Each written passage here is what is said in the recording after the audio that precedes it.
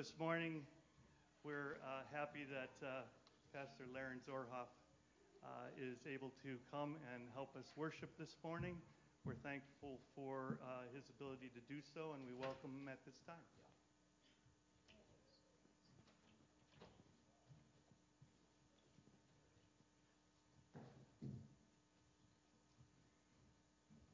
Thank you, Tom, for your kind introduction, and thank you to the worship team for leading us in our songs of praise as we fellowship together in the presence of our God.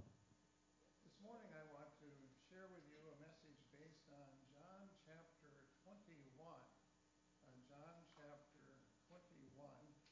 Last time I was with you a couple of months ago, I preached a message from the Gospel of Luke on the denial of Peter.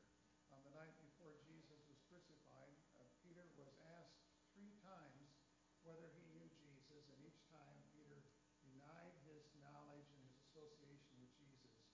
And then the rooster crowed, and Jesus looked at Peter, and he went out and wept bitterly. That was a sad time, a difficult time in Peter's life. Today we're going to be looking at his restoration following the resurrection of Jesus and his meeting with the disciples again. We read that story in John chapter 21. Afterward, Jesus appeared again to his disciples by the Sea of Galilee. It happened this way. Simon Peter, Thomas, also called Didymus, Nathanael from Cana in Galilee, the sons of Zebedee, and 2 other disciples were there together. "I'm going out to fish," Simon Peter told them. And they said, "We'll go with you." So they went out and got into the boat. But that night they caught nothing.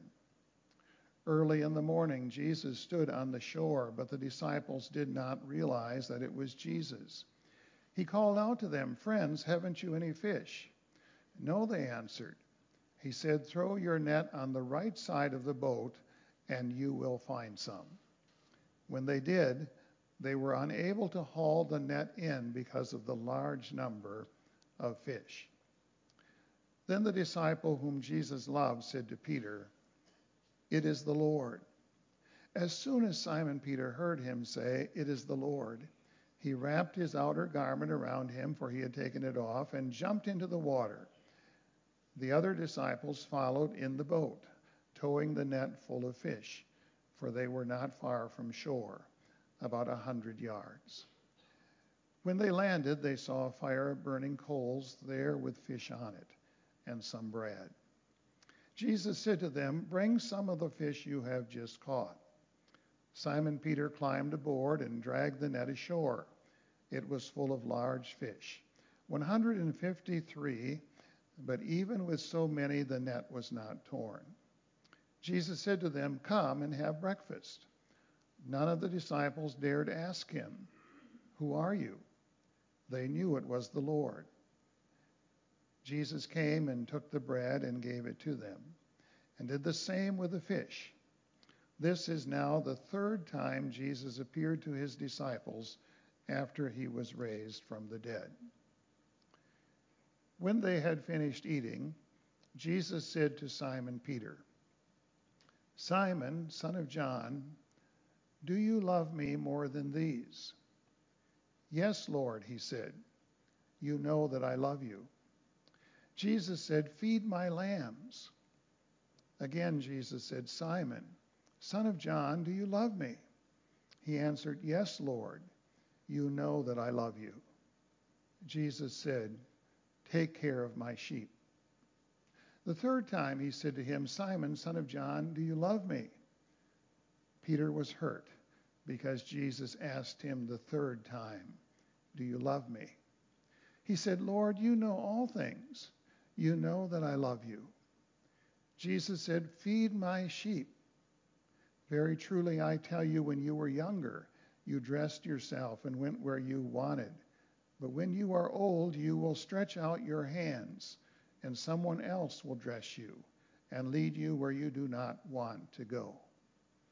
Jesus said this to indicate the kind of death by which Peter would glorify God. Then he said to him, "Follow me." Peter turned and saw that the disciple whom Jesus loved was following them. This was the one who had leaned back against Jesus at the supper and had said, "Lord, who is going to betray you?" When Peter saw him, he asked, "Lord, what about him?" Jesus answered, "If I want him to remain alive until I return, what is that to you? You must follow me." Because of this, the rumor spread among the disciples, among the believers, that this disciple would not die. But Jesus did not say that he would not die. He only said, "If I want him to remain alive until I return, what is that to you?" This is the disciple who testifies to these things and who wrote them down. We know that his testimony is true. Jesus did many other things as well. If every one of them were written down, I suppose that even the whole world would not have room for the books that would be written. Dear friends in Christ Jesus, today we're going to look at a monumental event that took place in the life of the disciple Peter. He went from being failure-prone to being a man of courage and conviction, ministering with power, leading with authority, providing guidance and direction for the New Testament church. How did this dramatic change from a person who denied Jesus to a person who became a leader in the Christian church, how did this dramatic change take place? How did it all happen? Well, for one thing, Peter was able to do that because he chose to stay in the game. He didn't quit because of his failure. Judas, denied Jesus and betrayed him and went out in his despair and committed suicide. But Peter didn't do that. Peter stayed with it. Peter stayed in the game. He dealt with his downfall differently. He wanted to be a follower of Jesus who made a difference in the world. Peter experienced that dramatic turnaround in his life because he found a new source of power. He found power in God's forgiveness. He found power in being a team player. And he found power in the overpowering, problem-solving, miraculous power of the Holy Spirit, which came upon him in a wonderful and tremendous way. Peter rose on that first Pentecost Sunday to preach to the people who had gathered in Jerusalem. The power of the Holy Spirit came upon him and upon the disciples. And Peter stood to speak to that large crowd of people that were gathered there in Jerusalem. And he preached a powerful sermon on the life and death and resurrection of Jesus Christ. And as a result of that powerful sermon, guided and directed by the Holy Spirit, 3,000 people committed their lives to Jesus and were admitted into the Christian church by the sacrament of baptism. What a transformation that has taken place in Peter's life. In just 54 days, he denied his Lord, and then 54 days later, he preached that powerful sermon that caused a tremendous influence upon the Christian church as it was in the early stages of its beginning. Peter's denial of Christ is one of those events that appears in all four of the Gospels. As you probably are well aware of, the Gospel writers don't always tell the same story in the same way. There are some things that are mentioned in one Gospel that are not mentioned in the other. To give you an example, the birth of Jesus, for example, is dealt with extensively by Luke in his Gospel. He tells about the events that took place with regard to the birth of Jesus in Bethlehem, whereas John doesn't even make much of a reference to that at all. Some Gospels tell the story in slightly different ways, even though they don't contradict each other. They just have a different emphasis on various things that they want to communicate. Some stories are in one gospel, some are in two, some are in three, and some are in all four. For example, the miraculous feeding of the 5,000 is found in all four gospels. Another thing that is found in all four gospels is the denial of Peter on the eve of Jesus' crucifixion. All of the gospels recorded that story, and because Peter was a profound leader within the early Christian church, I think there's a reason why that story of his denial is told for the Christians to remember. First of all, it's a reminder of the fact that even the greatest among us can have their times of failure, their times of difficulty. And secondly, no matter how big your failure and difficulty may be, there is still the opportunity for you to experience a comeback. Peter and the other disciples now find themselves in Galilee. Jesus, you know, had already communicated to the disciples following his resurrection.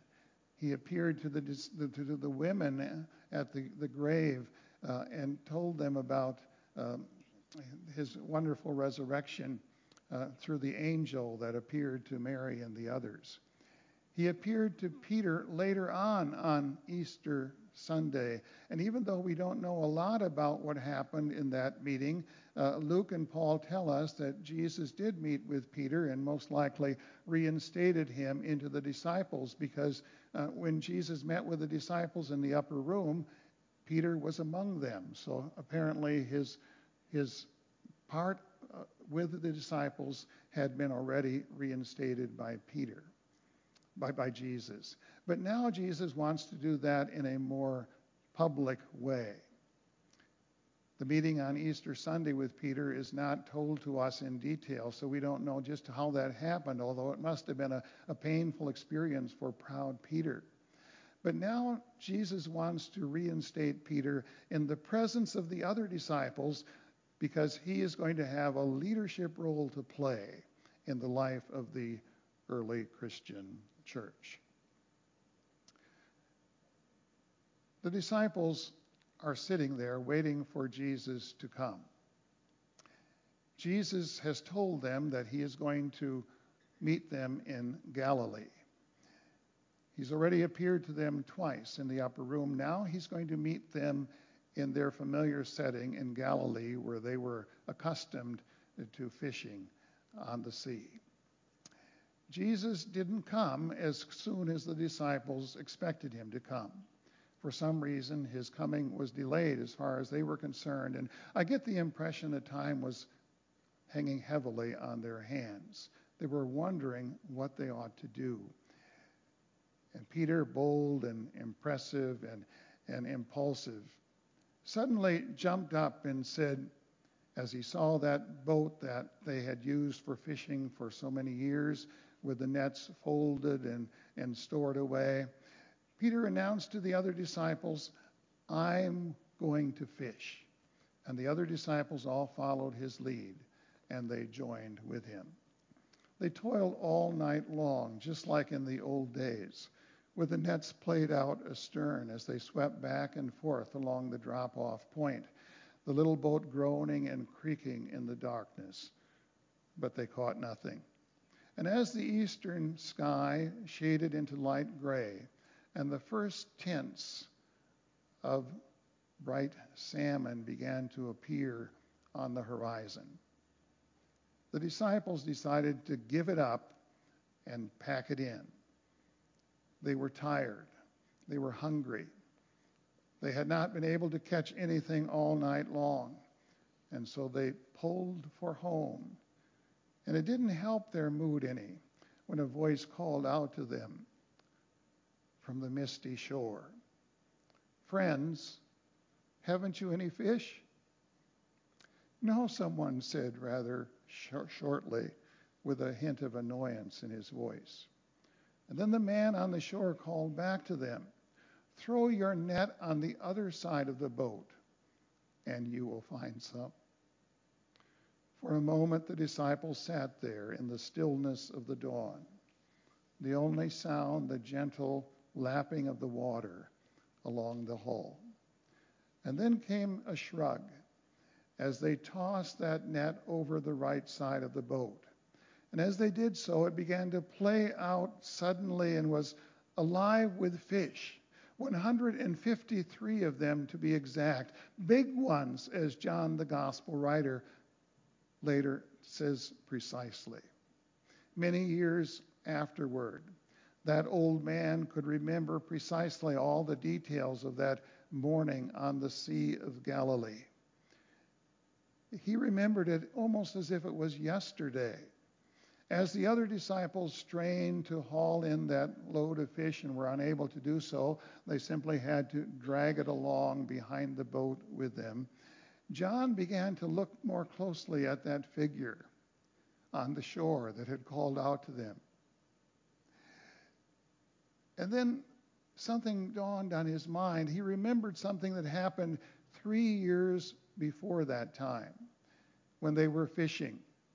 And a stranger had called out to them from the shore and told them to cast their net on the other side of the boat, on the right side of the boat. And they did so, and a miraculous catch of fish was the result. That brought back the memory that John needed to have. And so he whispered to Peter, "It is the Lord." Whereupon, in typical fashion, Peter jumped out, leaped into the water, and swam to the shore. The other disciples followed along in the boat, dragging the net that was too heavy to be pulled into the boat with them. And when they were all together on the shore, they sat down, and Jesus offered them breakfast. He had prepared this breakfast for him with fish and bread. We're not told much about what went on there at that breakfast. Apparently, the disciples perhaps were a bit awkward in the presence of somebody who had died and rose again. They really couldn't feel real comfortable in the presence of the supernatural. But they were there, and they knew it was Jesus. And they were thankful for the opportunity to reconnect with him, even though they found that situation to be a bit awkward. It was kind of a quiet breakfast on the shore of the Sea of Galilee. And then when the meal was finished, Jesus spoke to Peter.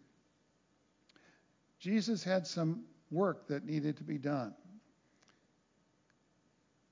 Already he had been reinstated into the position as one of the disciples, but it had been done quietly.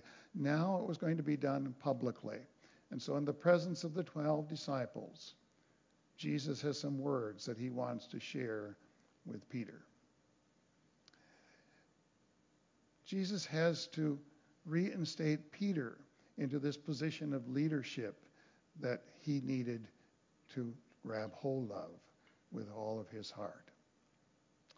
Peter had failed privately, but he had also failed publicly. And Jesus had plans for him. As far as Jesus was concerned, Peter was still the rock. As far as Jesus was concerned, Peter was the one to whom he had said, "On this rock I will build my church." In this conversation, Jesus reinstates Peter, and he explains that what his life is going to be like now is going to be different than it was before, because Peter is about to make a comeback. He's going to play the second half of his life different than he played the first half. What Jesus said to Peter applies to you and to me as well. Because Jesus gave to Peter a game plan for the rest of his life, a game plan that you and I can apply to our own lives as well. If you want your life to be turned around, if you want to make a comeback, there are 3 things that you need to do, the same 3 things that Peter had to do. The first one is focus on loving Jesus. When they had finished eating, Jesus said to Simon Peter, verse 15, "Simon, son of John, do you truly love me more than these?" "Yes, Lord," he said. "You know that I love you." More than these refers to the other disciples. Do you love me more than they do? Why do you think Jesus asked that question? Perhaps it was because Peter was the one who had said earlier in his boastful attitude, even if everybody else falls away, I will not. When Jesus asked Peter this question, Peter says, yes, Lord, you know that I love you. And Jesus responds by saying, feed my lambs. Jesus is teaching us here that love is more than just a feeling. Love is an action. Love is something that you do. Love is something that has to be displayed in concrete, tangible ways. Jesus said, if you love me, obey me. Jesus asked Peter if he loved him, and then he followed that up by this command, take care of my people, feed my sheep, feed my lambs. But I don't want to get ahead of myself because that's the second point that we're going to focus on. The first point is remembering that our primary obligation as followers of Jesus is to love him.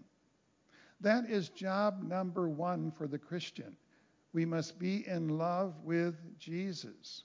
More than anything else, the Christian life is a love relationship with Jesus Christ. In his book, The Case for Faith, Lee Strobel tells about a meeting that he had with Charles Templeton. Charles Templeton was a famous evangelist who spoke to many people, crowds as many as 10,000 at a time. Sometimes he would go on crusades with Billy Graham, and they would share the pulpit, and they would proclaim the gospel of salvation by faith through grace in Jesus Christ. Charles Templeton was a famous preacher, but as time went along, he began to have some doubts creeping into his heart and his mind. He began to have questions about the reliability of the scriptures, about heaven and hell, about evolution versus creation, and all sorts of other things that came into his mind. And eventually, he stopped preaching altogether. And in 1996, he wrote a book called Farewell to God, My Reasons for Rejecting the Christian Faith. When Lee Strobel began writing his book, he decided that it would be good to interview Templeton so that he could get some up-to-date information as to why this man, who had such an influence in his early life, turned his back on the Christian faith and walked away from it. They debated some of the points at first, and then Lee Strobel asked Templeton what he thought of Jesus personally. And Templeton said he was the greatest human being who ever lived. He was a moral genius. He was intrinsically the wisest person I have ever met or ever read about. And Strobel replied, it sounds as if you care deeply about him. And Templeton said, yes, everything good I know, everything decent I know, everything pure I know, I learned from Jesus. Then the old man's voice cracked as tears came to his eyes. And he said slowly and deliberately, I miss Jesus. The Christian life is first and foremost a love relationship with Jesus Christ. That's what he wants first of all from you. He wants you to love him. When Jesus reinstated Peter, he didn't ask him, are you sorry for denying me 3 times? Are you ashamed of yourself? Do you promise that you're never going to do anything like that again? No, Jesus didn't ask those questions. But he did ask the most important one. And that question is this: do you love me? And he asked that question of Peter 3 times. The first 2 times he asked that question, he used the Greek form of the word agape, the verb form of the Greek word agape, which is the highest form of self-giving, self-sacrificing love. Peter, do you love me? And Peter in response said, Lord, you know that I love you. But Peter used a different word for love. He used the word phileo, which refers to friendship love or brotherly love. And so the third time Jesus asked the question, he used the same word Peter used. Peter, do you love me with a brotherly love, with a friendship kind of love? And Peter responded by saying, Lord, you know all things. You know that I love you.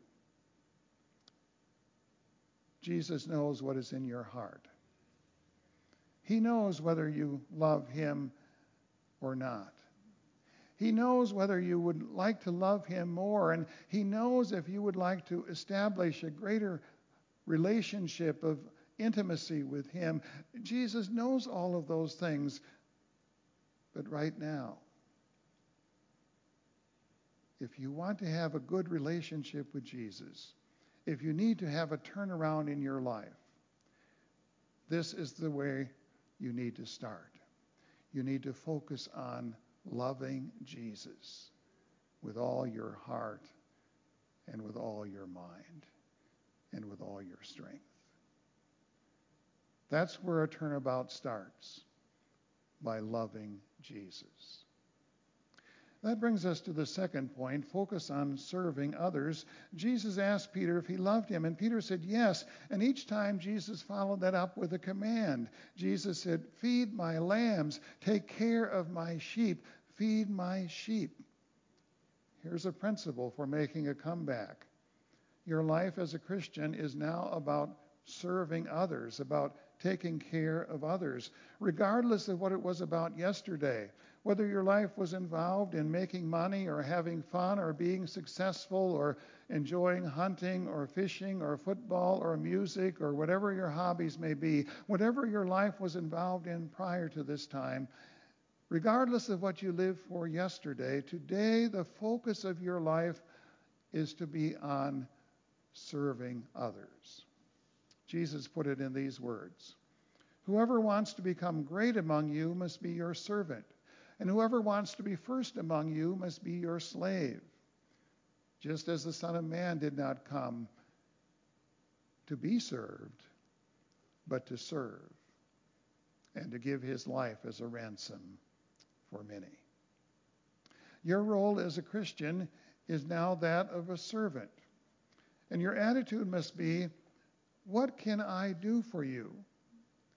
When you go to church on Sunday, ask yourself, is there somebody here that I can minister to in some way? Look for someone to serve.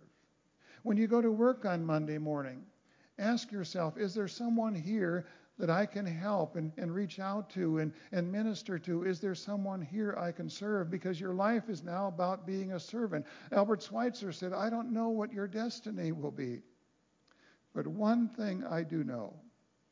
The only ones among you who will be really happy are the ones who have sought and found how to serve.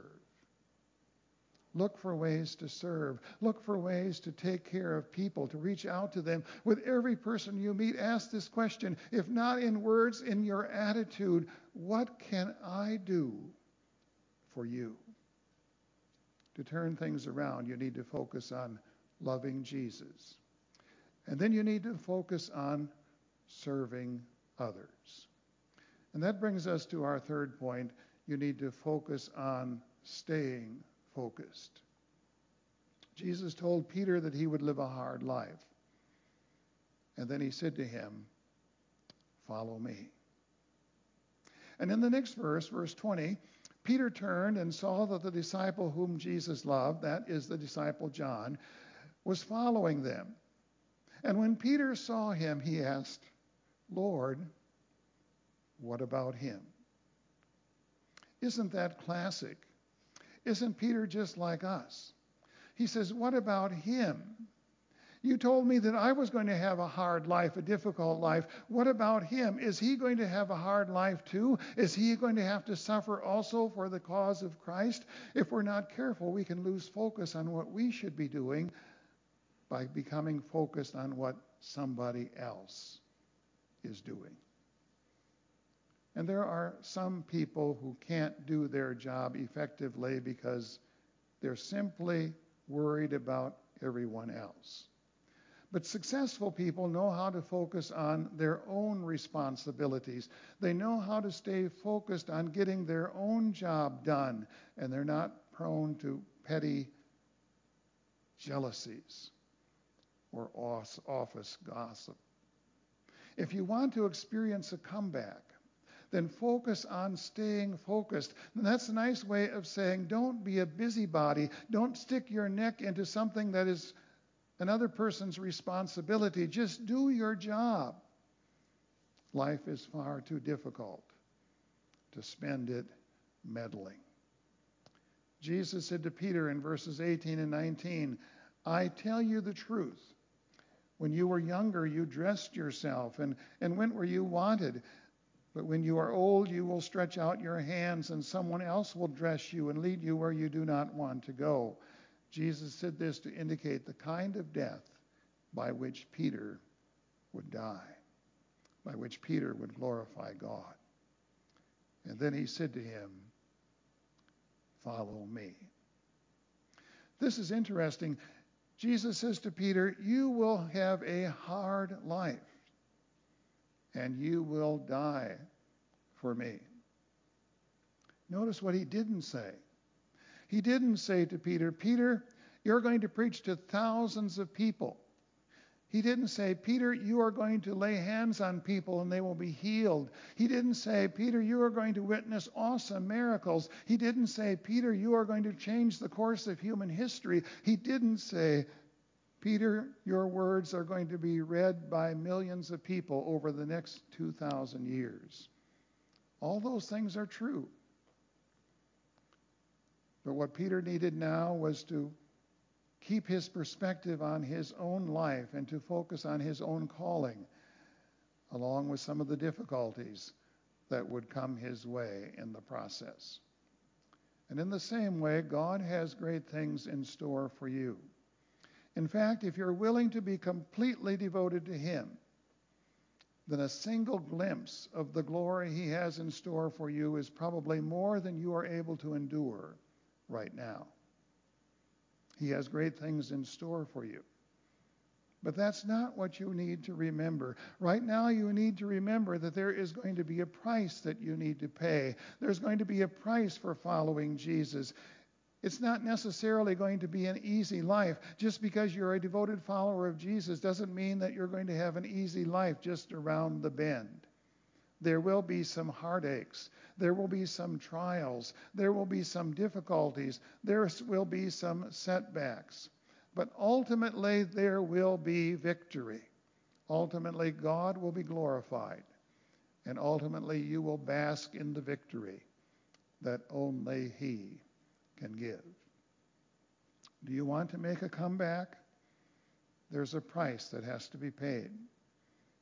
It's not always easy, but it's worth it.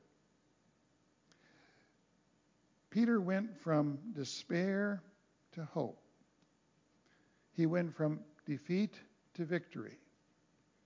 He went from a place of defeat and failure to a place of success and triumph.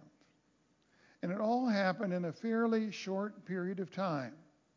Just 54 days have elapsed from the time that Peter denied his Lord on the evening of Jesus' crucifixion and that Pentecost Sunday, when under the power of the Holy Spirit, Peter stood and proclaimed the gospel of Jesus Christ, and 3,000 people were added to the church that day by way of baptism. The key principle in making a comeback is that you've got to stay in the game. You've got to stay engaged in the process, because the only person God can't use is a person who quits. So if you're serious about staying in the game, then you, like Peter, need to experience the power of God, the power of forgiveness, the power of being a team player, and the power of the Holy Spirit working in and through you. And if you're ready to make a comeback, then you need to be focused.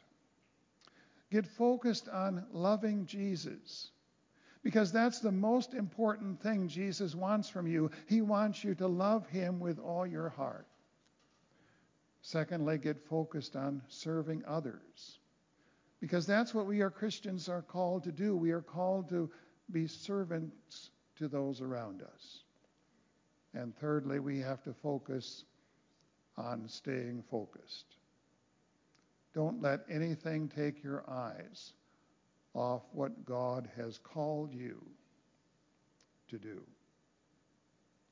And if you will give yourself to Jesus, and if you will trust him to work his power in and through you, just as he did through Peter, he can give to you the comeback of a lifetime.